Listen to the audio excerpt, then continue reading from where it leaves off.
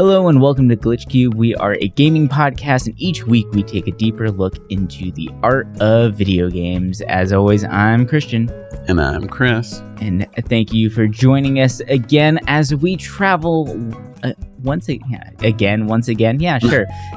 As we travel around the world, our next stop, we are still in South America, but we are heading over to Brazil. Last time we chatted a little bit about Brazil, saying how big their gaming industry is, and we felt it only right for them to have their own episode because there's a lot to this. Not just the games that they make, which are amazing, but the history behind the games and the choices that are being made by game designers themselves. It's all very fascinating stuff, and we are really excited to dive into this stuff, or dive into Brazil with you guys. Now, when people think about Brazil, they think a lot about, like carnival, festivals, like crazy, elaborate costumes, beautiful, like colors, all that fun stuff. But there is a slightly darker side to Brazil. Brazil is, it's impoverished, right? It's being monitored a lot for the imports that come in and out of Brazil. There's a lot of struggles that the people go through, and maybe that's why a lot of their games and the events that they hold are so big and elaborate, is to have that sense of escapism. And it can be seen in their games. Their games are gorgeous. They're so fun. They go into these amazing imaginary worlds and just explore and just thrive, right? And one of the big things that we notice in games in Brazil is their expertise behind pixel art. And that is a very common thread and something that we will definitely be chatting about a little bit later in the episode as well. But before we start really diving into the games and the history behind the games, I want to kind of set the stage a little bit for Brazil, right? Brazil is very interesting as far as how advanced it is with some of the cultural practices. Like, for instance, sex changes in Brazil are free, which is a insane concept, right? Especially for us here in America, where we are now in talks of, actually some of the bills have been passed already, of it being a felony or potential life sentence to assist transgender teens, right? Oh yeah, the parents and stuff. Yeah, so it's kind of crazy to think about that juxtaposition there, or even the fact that Brazil was the first army to actually allow women to enroll. So they were very progressive as far as that goes. And another crazy fun fact that I learned about Brazil while doing research for this is that prisoners are allowed to lower their sentence by 4 days for every single book they read in jail. That's pretty cool. We do have here where you can actually get a college degree in jail, but there's nothing saying that it's going to lower your sentence, right? But this kind of really comes all together whenever you think about the education system in Brazil. A lot of people don't have a high school education, so they are pushing for that in some way, right? And the best way to do that for them is in a controlled environment. Well, you're in prison and you want to get out a little earlier, well, here you go. Here's an option. If you, lean more towards the education side of things, then you could potentially benefit society better when you come out. So that's kind of the whole goal that they're trying to go for. While they are very progressive, they are less progressive in a lot of other ways. For instance, with game imports, and not just the games, but the systems, what businesses are doing, or what companies are doing business with Brazil and all that. And it's been since the beginning, since Atari. It's a pretty crazy history. But I think that you probably have a better understanding of some of the embargoes and all that fun stuff that Brazil had to go through in order to get games just to live in Brazil, to be playable, right? To make it part of their culture. So why don't you give us a little rundown on that? So, kind of to start things off, I couldn't find if this law is still in effect, but for most of all of the life of gaming with consoles and everything, there was a law in place that consoles had to be made in the country. They couldn't import it because they had to be built there. So it would drive costs. I think that is still in place. It still is. Yeah, because I think the PS3 was licensed out to some companies in order to make it. So like the boards were sent, but then something else was made. I think, or they're finding workarounds. That's a good point, because I did see because if you wanted to buy a PlayStation 4 brand new out there with the warranty, it's over $1,000 in US money. Mm-hmm. And I mean, I'm going to go back in time and talk about the beginnings, but just to put in perspective of the cost is that, even now people will buy an open box to get it pretty much for the price that we pay here.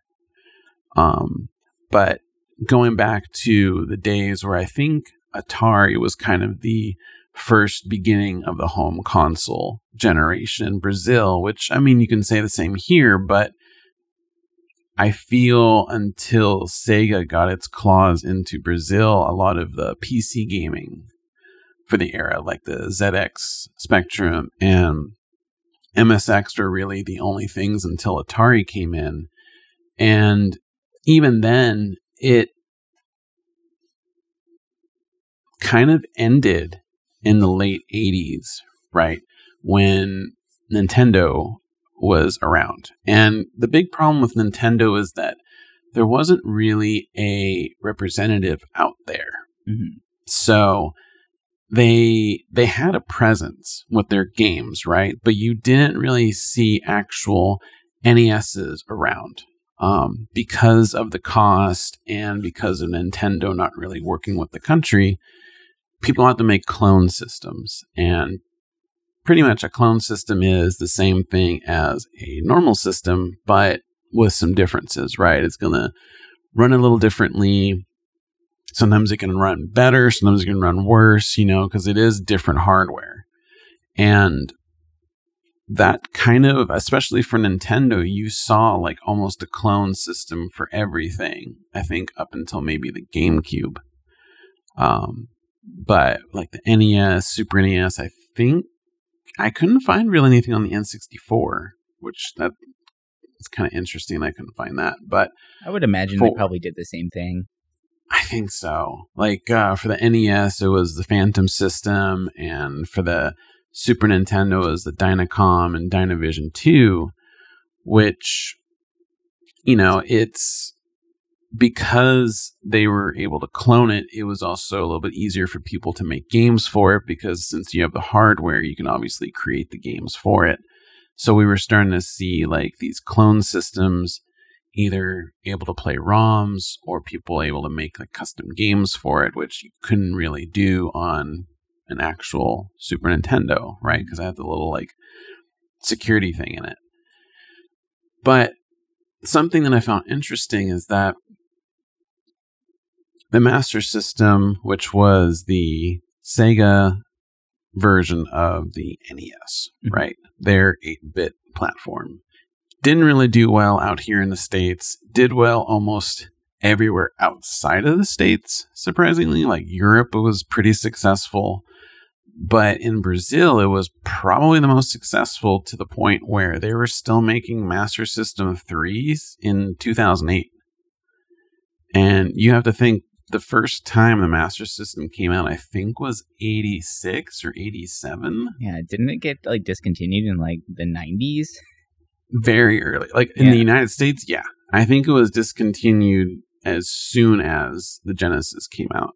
Yeah, so 92-ish or something like that, right? I think. Yeah. And it's interesting because in Brazil, this company called Tectoy handled all of Sega's stuff. They originally started out as a company, toys. But they quickly realized that, hey, we want to bring games over because we see it's a business that isn't really being taken advantage of in the country, and they did, and they were very successful with it.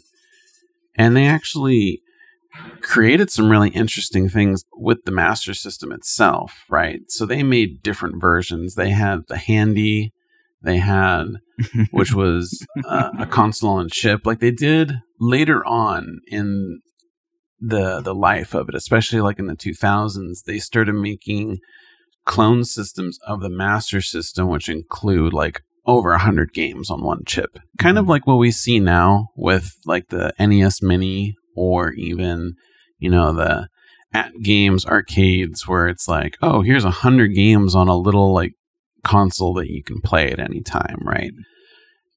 I found that really fascinating, actually. Sorry to cut you off, but like a lot of the early cartridges that they did, especially with like Atari and Nintendo and all that, whenever they were making them, it was a lot of cartridges that had multiple games on them.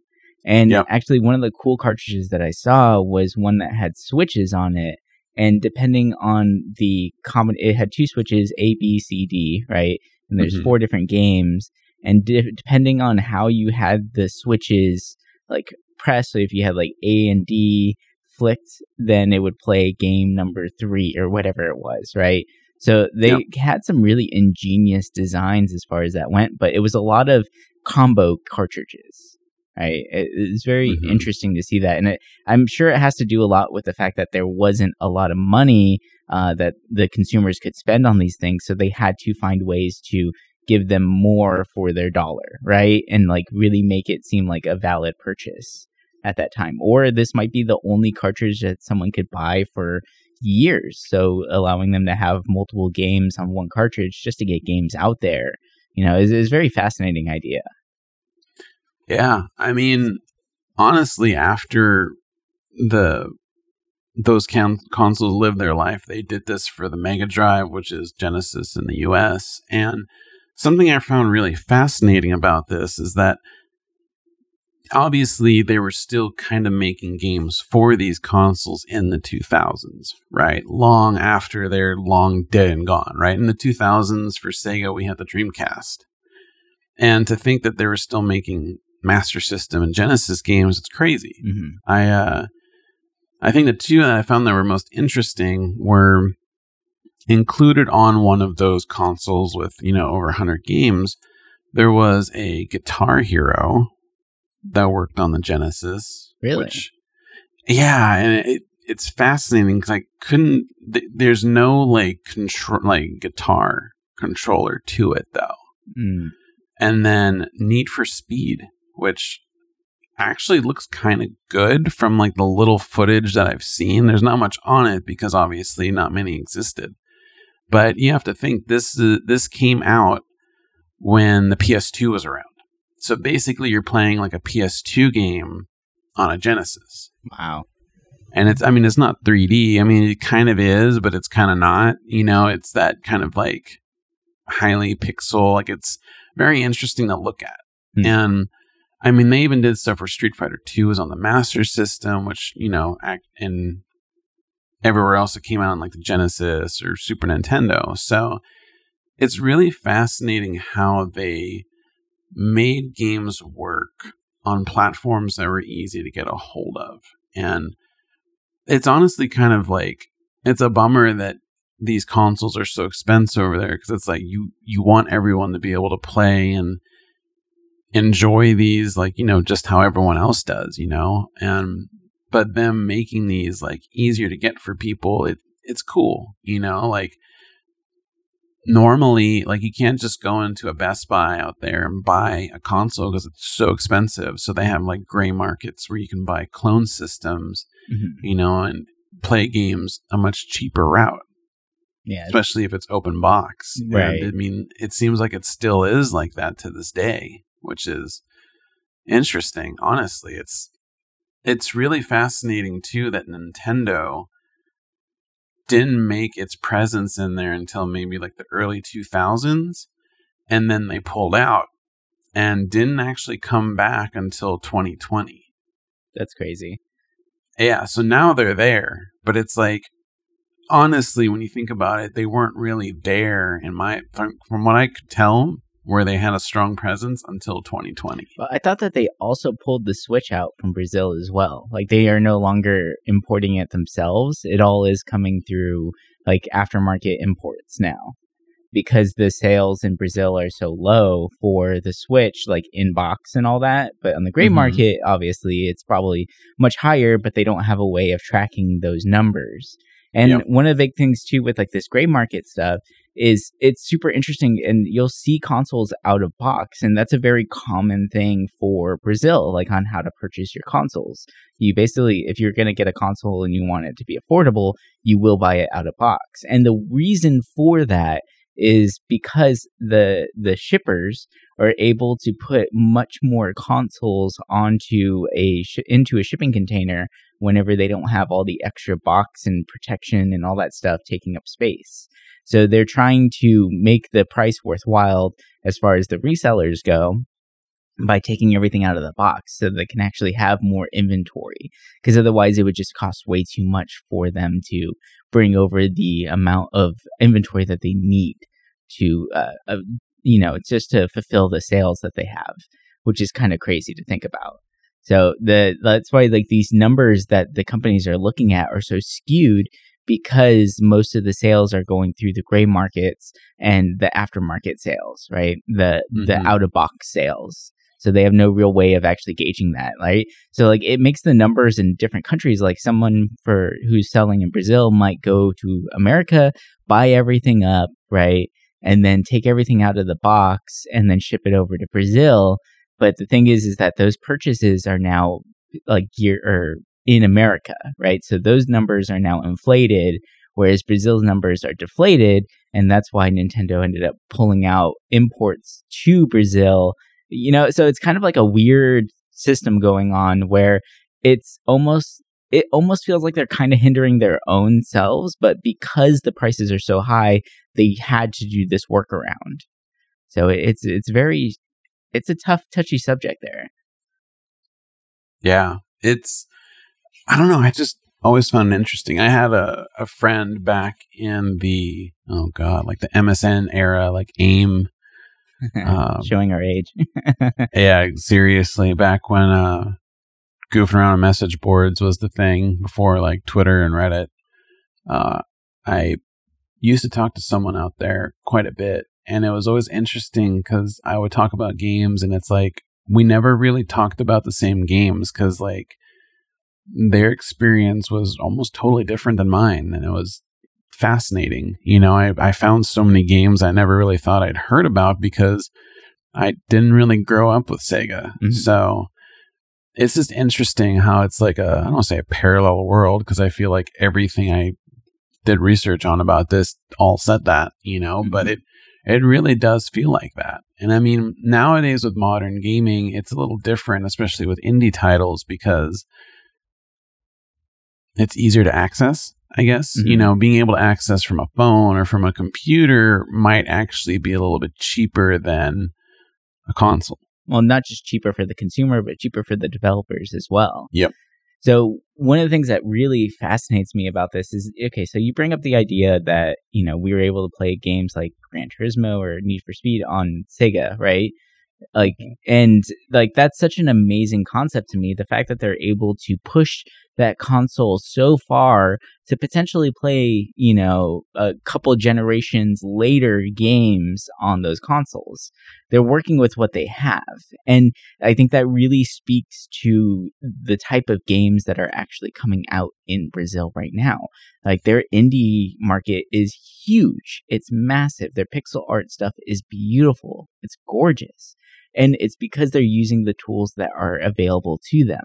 A lot of pixel art creators or generators are free, right?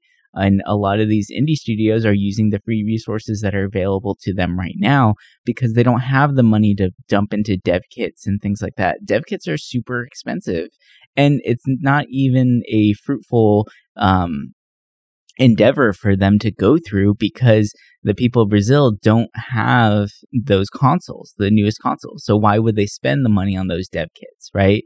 Like they're looking for a global hit before they even branch out into potentially going to the newer generation consoles. And then even then, a lot of that stuff, the porting over is being done somewhere else, right? Like whenever they pair up with a console itself.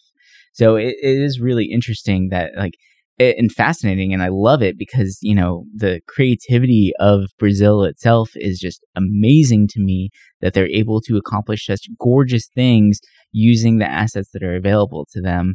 Whenever we have, you know, games that are running on the best 3D engines out here, they're supposed to be the most beautiful games ever in existence, and then they completely crash and burn when they come out. Thinking, you know, like Cyberpunk, right? That game is gorgeous, but it has so many bugs and issues because they're trying to chase that dragon almost, right? They're trying to push everything because, you know, with games being developed out here, we have access to every tool possible. So then a lot of games end up going into that spiral of, oh, this new software just came out, let's port everything over to that, and then bugs and issues come from it.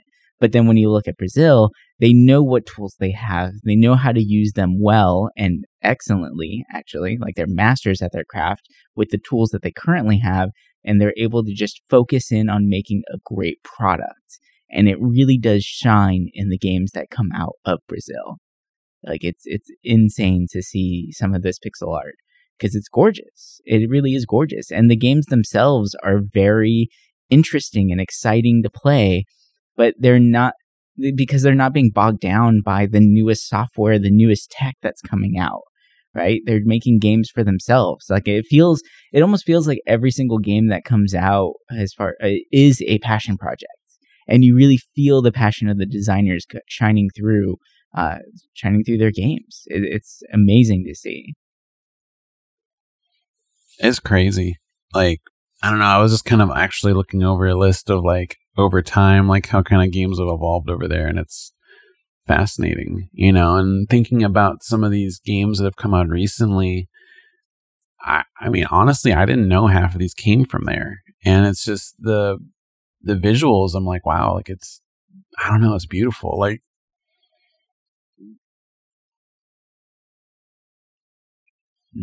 Well, like, for instance, right? So when we talk about, like, think about this game, right?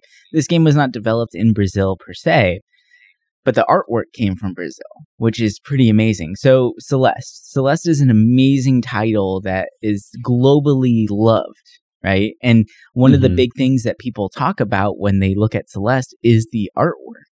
How much, like, it's a great experience, not just to play it, but to look at it as well. And come to find out that the artwork was actually done by a company in Brazil. Like, that's crazy to think about, right? So, I mean, Celeste was made by a North American company, Matt Makes Games, but the actual artwork was actually made by a Brazilian group called Miniboss, right? And it's just crazy to think that, like the game, I guess, like, the game industry itself knows that Brazil is experts at this pixel art. Like, they know their craft and they know they're good at it. So they're utilizing Brazil as a way to get amazing looking titles. And that's just one indie game that's, while not in Brazil specifically developed, Brazil had a huge hand in making this game successful. Because if it didn't have that art, I don't think Celeste would have been as, I guess, noticed or watched or looked at, right, as a amazing title, despite having a really great story behind it too. Yeah, I think, like, for me, the graphics really make, like, a good 50% of that game for me. Like, I love the story, and, like, the platforming, music. I mean, honestly, everything about it was great, but the artwork really tied it together more than I felt any other kind of platformer has done. Really, like, the graphics pulled me in initially, and then made me want to keep playing the game, which I feel a lot of times with pixel graphics, I don't really get that too often. No, it's very rare, I would say. But whenever you look at the list of games that come out from Brazil, it's amazing to see how many of those pixel graphics, like, really pull you in, right? It's the first thing you look at and you're like, holy crap, this game looks amazing. But it's because they're masters at their craft. They really know how to handle it. And one title that I think is a really great example of them being masters of the craft as far as pixel art goes is Dandara, Trials of Fear, right? Like that game is gorgeous to look at, and it has a really great story. The gameplay mechanics are really, really clean and simple, but it was designed to be a mobile experience because they're trying to, like, that's the easiest thing to actually design for is mobile games. So once again, they're taking their tools that they have that they know that they can make an excellent product out of and just focusing purely on that. And one thing, too, that's really cool about Dandara, which I thought was really fascinating, I didn't know about it, but Dandara is a real person in Brazil. She was a freedom fighter, basically. She fought to help free slaves in Brazil, and they actually decided to make a game revolving around her. Now, obviously, the game doesn't go into the exploits that she went through and all that, but they're just using her as a main character, like in a much more like fantastical light. And that kind of goes into something I want to talk about too, where in previous episodes we talked, like especially in Mexico, where they focused a lot on culture in a lot of their games, right? And when we were doing the research on South America as well, I started noticing a difference between the way that Mexico was handling games and the way that South America and even Brazil are handling their games, where their culture isn't really a driving force behind it, right? And a lot of the games that are coming out, these amazing indie titles, are much more fantastical in nature, right? It's a full escapism once again. Remember, I mentioned it as well with like Carnival and all that stuff, like the festivals that they throw.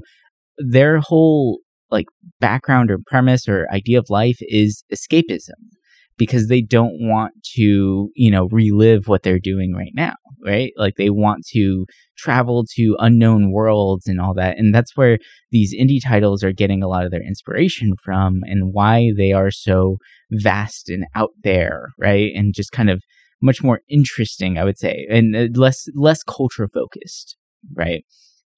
Yeah. And one of the big driving forces behind that is the fact that whenever a game does have strong cultural ties to Brazil itself, the sales in Brazil specifically are very, very low. And a lot of these indie developers, their primary market is Brazil because it's hard for them to get out in the world, right? To get global recognition. So it I think one of the game designers said that like whenever we make a game that has Brazil as the focus, about 10% of the sales are actually from Brazil. The other 90 are from the rest of the world. So how crazy is that to think that, right? Like the rest of the world is fascinated and intrigued by Brazilian culture, but the Brazilians themselves are like, well, I don't care about that, right? Like they're showing it with their money. Like they might, in interviews and stuff, they might say that they do care about their culture and it's very important to them. But based on the sales, it's not as important as they might or make it seem, right? If that makes sense. So that's why a lot of the games that are coming out of here have less cultural focus than other countries like Mexico, for instance. Yeah, I kind of noticed that because when we were talking about this episode, I was trying to look for, modern games that have like a background, like how we have with Mexico. And it was almost impossible. I was surprised because, for future episodes of this where we go around the world, a couple of the countries I've looked at, I've been able to find, games with cultural roots and backgrounds and display history. But Brazil was like the only one I really couldn't find anything about. And I'm like, But hearing what you say, it makes total sense why, and for the most part, I can see why any country would really feel that way. It's, you've grown up with your culture all your life. You do want to, and when you want to play a game, you want to escape. Most people want to escape when they play games, right? But yeah, like some of the titles I found, it's like definitely out there, right? Fantastical. And like there was one I played not too long ago called Virgo versus the Zodiac, which is a turn-based RPG. I'm trying to think of the style of turn-based. I think it's more so just your typical turn-based. It's not really like anything like crazy different mechanics, but it's very pretty.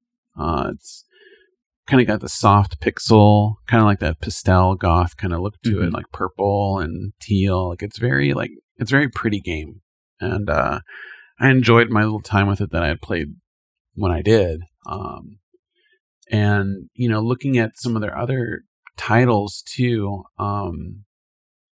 Another game that really stuck out to me when I first played it was Momodora, Reverie Under the Moonlight. And it's kind of like a Metroidvania. It's definitely a platforming action.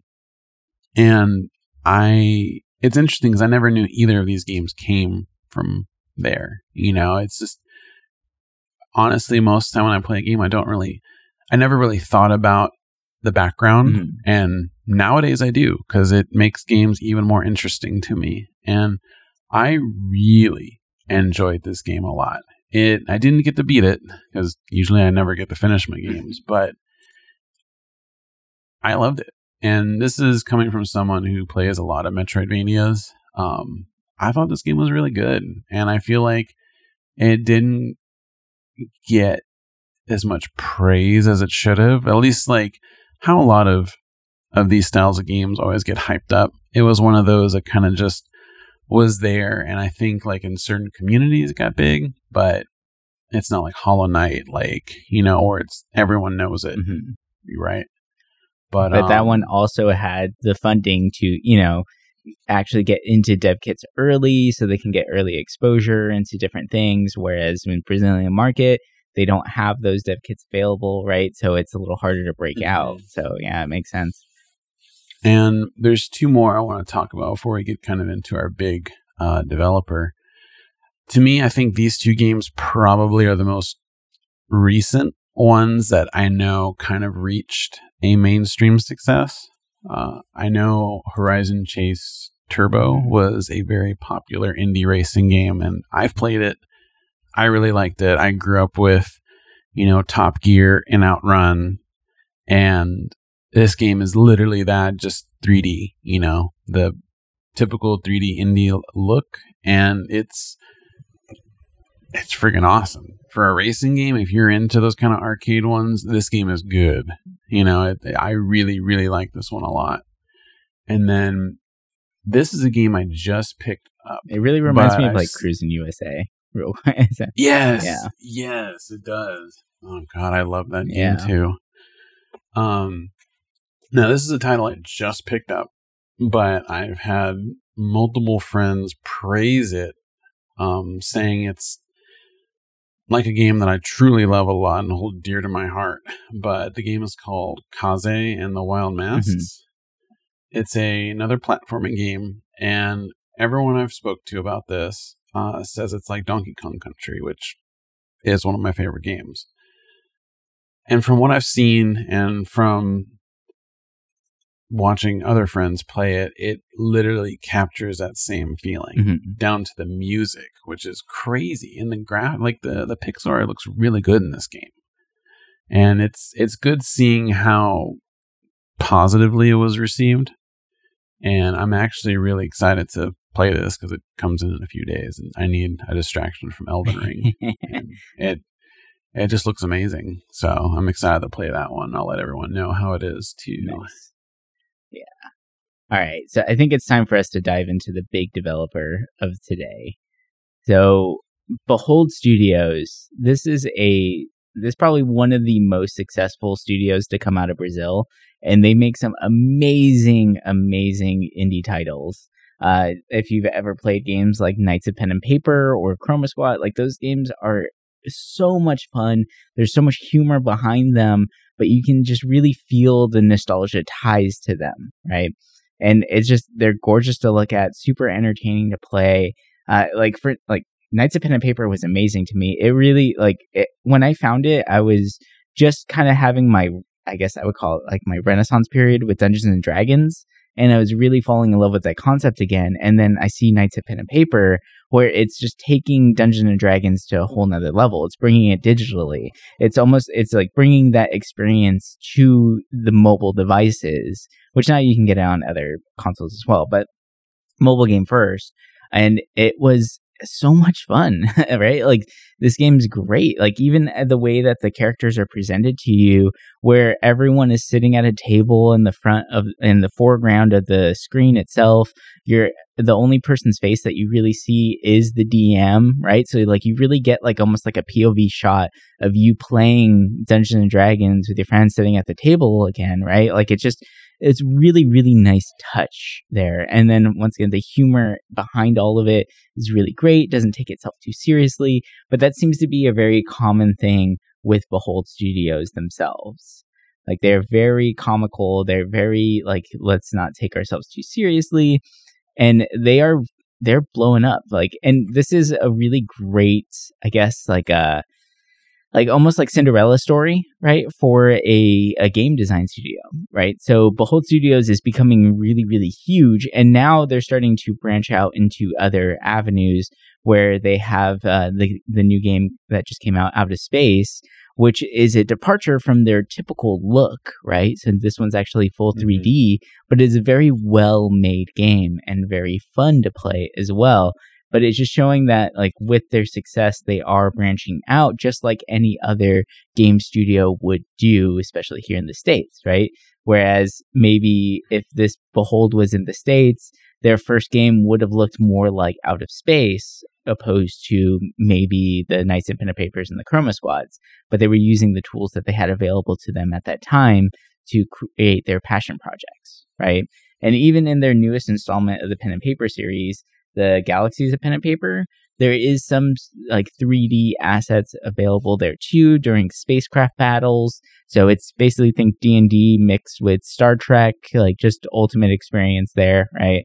And it's really, really cool to see like this game company progress and actually see like where they came from and where they're going. And it's really, really cool.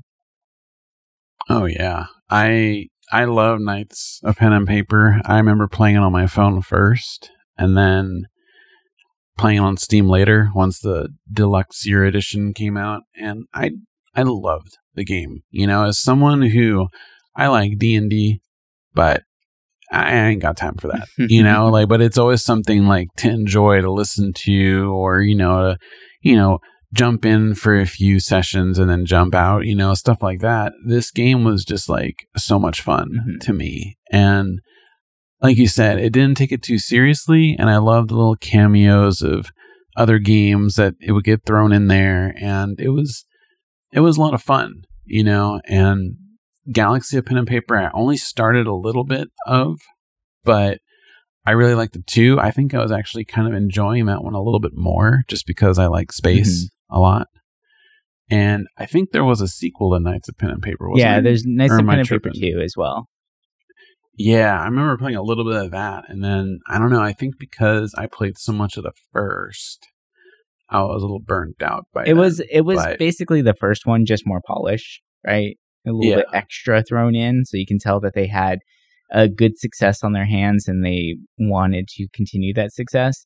But I think probably the one that really got me to fall in love with Behold Studios, while I did really enjoy Knights of Pen and Paper and it was a great introduction, was Chroma Squad. Chroma Squad is fantastic. It's a little tactical game, but it's so funny to play this game because it is a Power Rangers rip. Right? Like they are not holding back at all with how much of a parody this is of Power Rangers, where you even are playing as actors on a set, right? And it's just so interesting to see this stuff. And like the costumes are hilarious.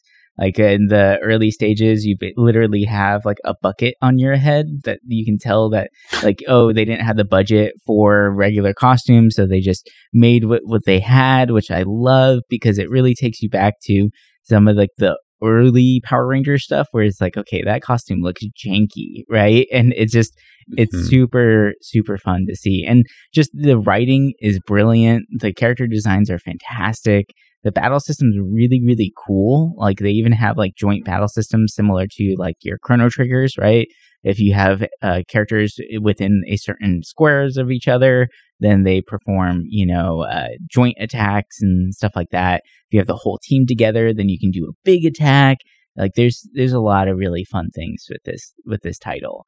And like I said, Behold Studios is a fantastic little group that they just know how to make a really entertaining product without being too, I guess, serious is the best way to put it, right?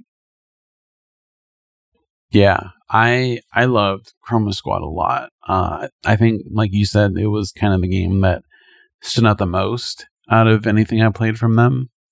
Just because I also really love tactical RPGs like that.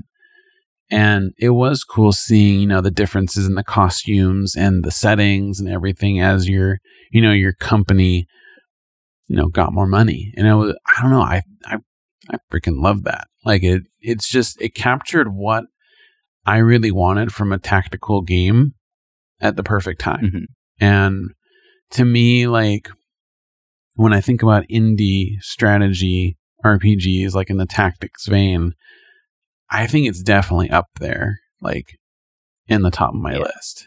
I mean, there are a lot of good strategy RPGs that are indie, but this one it had enough to be different and it did it well. And it was just fun. It wasn't drawn out. It wasn't like, oh, here's 20 different classes and you get overwhelmed. Like, no, this is like, you're here, you're a Power Ranger and you're going to kick ass, and I think to me, that stands out more than spending an hour trying to figure out what team I'm going to put out and what classes should I min-max. Like it was a perfect little bite-sized snack and I loved it. Yeah. No, I totally agree. And another thing too that's great about this title is in the game you actually get to change, like, one thing, it's called studio options, right? So like you start building up your base, which is your studio itself, and you can actually change everything from like the squad name, the robot, the mecha name, how you call the mecha, even the finishing move shout, right? So you can type in whatever you want, which is just adding to the humor and adding to the fact that like this is meant to be played, enjoyed, and just have fun with it, right? It's not meant to be a very serious tactical RPG, which most tactical games are very serious in nature. Like, look at your Final Fantasy Tactics. Even Triangle Strategy now. Like, it is very serious concepts going on. And, like, they're not going to let you basically scream, like, it's punching time, right? Whenever something big is going to happen. But that's something you could do in Chroma Squad just to add to the humor. So you can add your own personal sense of humor into this title as well, on top of the already clever writing that's involved in this title.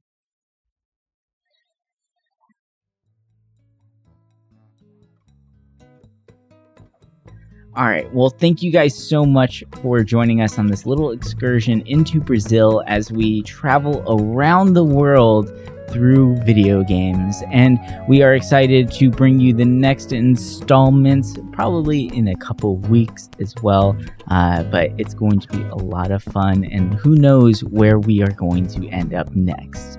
But yeah, once again, thank you all for listening, and we will catch you next week with our next exciting episode. Bye. Bye.